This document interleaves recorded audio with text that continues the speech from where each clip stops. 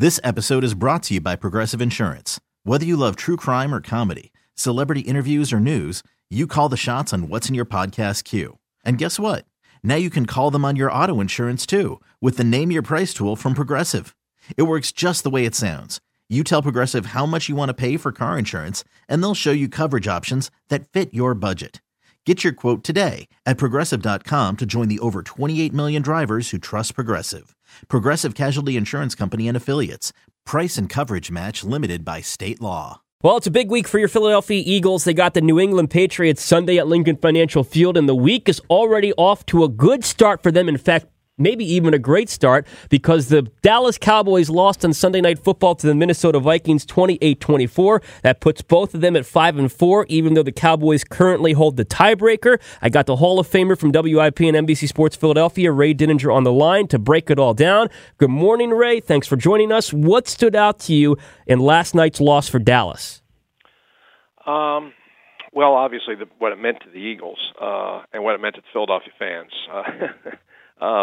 Even if the Eagles aren't playing, Philadelphia fans can have a real joyride if they watch the Cowboys lose, and they did last night. It was a really good game, and I thought it was the game I was looking forward to the most because the Vikings and the Cowboys are both very viable postseason teams, and this was an important game for both of them too. And it was a really good back and forth kind of game, and in the end, on that last possession, you kind of got the feeling the Cowboys were moving it down the field and were going to score and pull it out, and some curious play calling down in the red zone and some good defense by the Vikings allowed them to get out of there with a really, really big win. But a big win for them, and without even playing, a big win for the Eagles. Most definitely. Why do you think the Cowboys had such an issue running the football? Zeke Elliott had only 47 rushing yards on 20 carries, and Dalvin Cook had, off the top of my head, if I'm correct, 120 more yards from scrimmage than Zeke.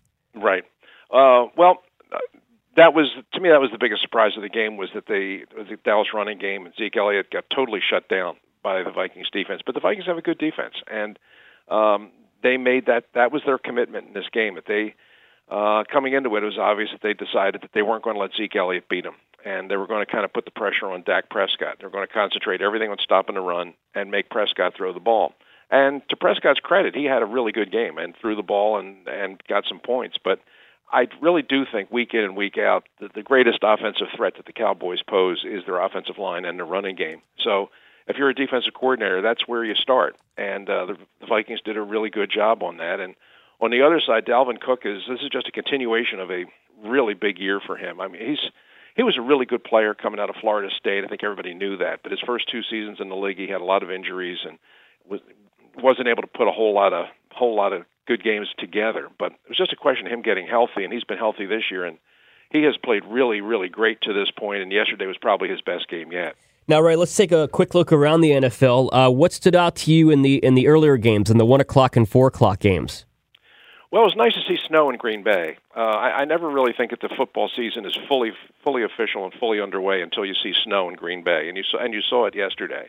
And you know, the Packers continue to roll. I mean, they're not an offensive juggernaut. I mean, their offense kind of sputters, and Aaron Rodgers is not having a typical Aaron Rodgers year. But you look around right now; they're 8-2, and that was a big win for them because Carolina was a team that came in pretty hot, and even at 5-4 now, they're still a playoff team. So that was a really good game. It came right down really to the last play. Christian McCaffrey trying to squeeze his way into the end zone at the end and getting stopped. So that was a really good game, and then a couple of big upsets. I mean, the biggest upset obviously was Atlanta, which absolutely looked dead in the water, going on the road as a 13-point underdog against a red-hot Saints team and winning convincingly. I mean, that was a surprise.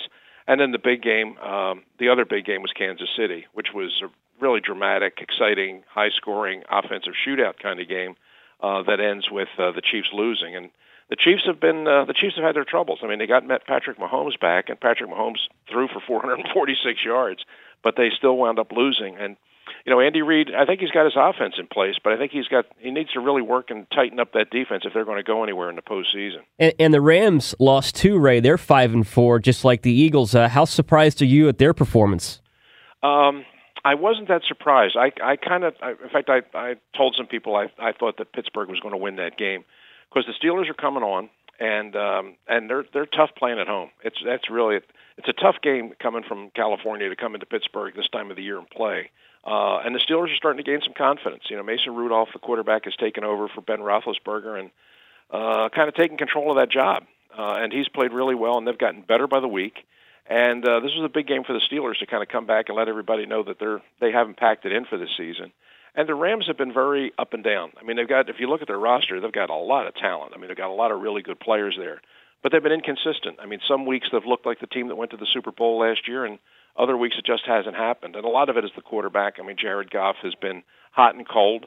And yesterday, I had a feeling. I just had a feeling that the Steelers were going to beat them. And right now, if you're the Rams, you're 5-4, and you're kind of scratching your head. It's a big game in the NFC West tonight when you got San Francisco taking on Seattle. Those are two teams that really are thinking about the postseason, and obviously the 49ers are the last of the unbeaten. So this will be a good test for them against the Seahawks. Yeah, agree with you on that. Ray, let's circle back to the Eagles. So they got the Patriots this week. It's a huge game. 7 games to go, starting with New England. With the Dallas loss, even though the Cowboys have that tiebreaker currently, it kind of feels like to me that the Eagles have, and this is a cliche, but the Eagles have control of their own destiny. Do you agree with that? I do.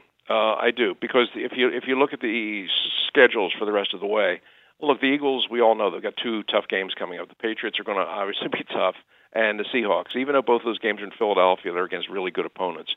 But on the other side of that, I mean, you got 2 with the Giants, you got the Dolphins, you got the Redskins. Very, very winnable games.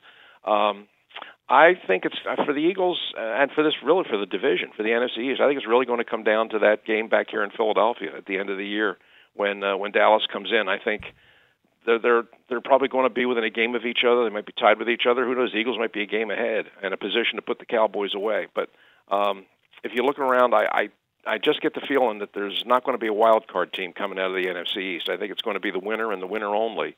And I think the winner's going to be determined when Dallas comes to Philadelphia in December. And hey, that's great. I mean, if you're a football fan with the Eagles, and I mean that's what you always hope for. Nothing better than a big game with the Cowboys at the Lincoln in December. And I think we're definitely going to have that. Absolutely, Ray. And in terms of this week with New England coming up and the players getting back to the NovaCare complex today, the coordinators talking today, what are you hoping to learn about the Eagles this week leading up to that big game, 4:25 Sunday in South Philadelphia? Well, first, with the Eagles this season, first thing you got to wonder about is the health. Who's going to be available, who's going to be ready to play, and how healthy are they going to be. They're getting healthier now. I mean, the last couple of weeks you've gotten some of your defensive players back. I mean, Jalen Mills is back now, Ronald Darby is back now, Avonte Maddox should be back. So the secondary should be healthier than it's been, and that's where you start. I mean, who's up and who's ready to go, and then you just got to face the prospect of how do you deal with the Patriots. They had defensively, they had been just about the best team in the league for most of the season until their last game, when they got kind of run over by the Ravens. And there's some stuff there when you're watching the film, and Doug Peterson will have had 2 weeks now to study the film, that you can see there are some weaknesses in that Patriot defense, largely in terms of their run defense. And the Eagles have shown the ability to run the ball the last couple of weeks. So the question is Doug Peterson, a coach who is basically a passing coach by nature, is he willing to tailor his offense to attack the Patriots at the place where they seem to be the most vulnerable, which is stopping the run? The Eagles' offensive line is playing well. They've got Sanders and Howard are both running the ball really well. Running the ball might be the way to go against the Patriots this week, but that's for the coaches to decide. But I know this. Coming off a bad performance with 2 weeks to prepare, you're going to get the best of Bill Belichick and Tom Brady, so the Eagles better be ready to go. Absolutely. Well, Ray, you kind of previewed Sunday's game a little bit right now, which was great, and we're going to preview it even more in 4 days, Friday morning, when we talk to you again. Thanks for the time, as always. Talk to you later this week. Always a pleasure, David. Talk to you Friday. Talk to you Friday, Ray. Same here. Ray Didinger of WIP and NBC Sports Philadelphia. This episode is brought to you by Progressive Insurance. Whether you love true crime or comedy, celebrity interviews or news, you call the shots on what's in your podcast queue. And guess what? Now you can call them on your auto insurance too with the Name Your Price tool from Progressive. It works just the way it sounds. You tell Progressive how much you want to pay for car insurance, and they'll show you coverage options that fit your budget. Get your quote today at Progressive.com to join the over 28 million drivers who trust Progressive. Progressive Casualty Insurance Company and Affiliates. Price and coverage match limited by state law.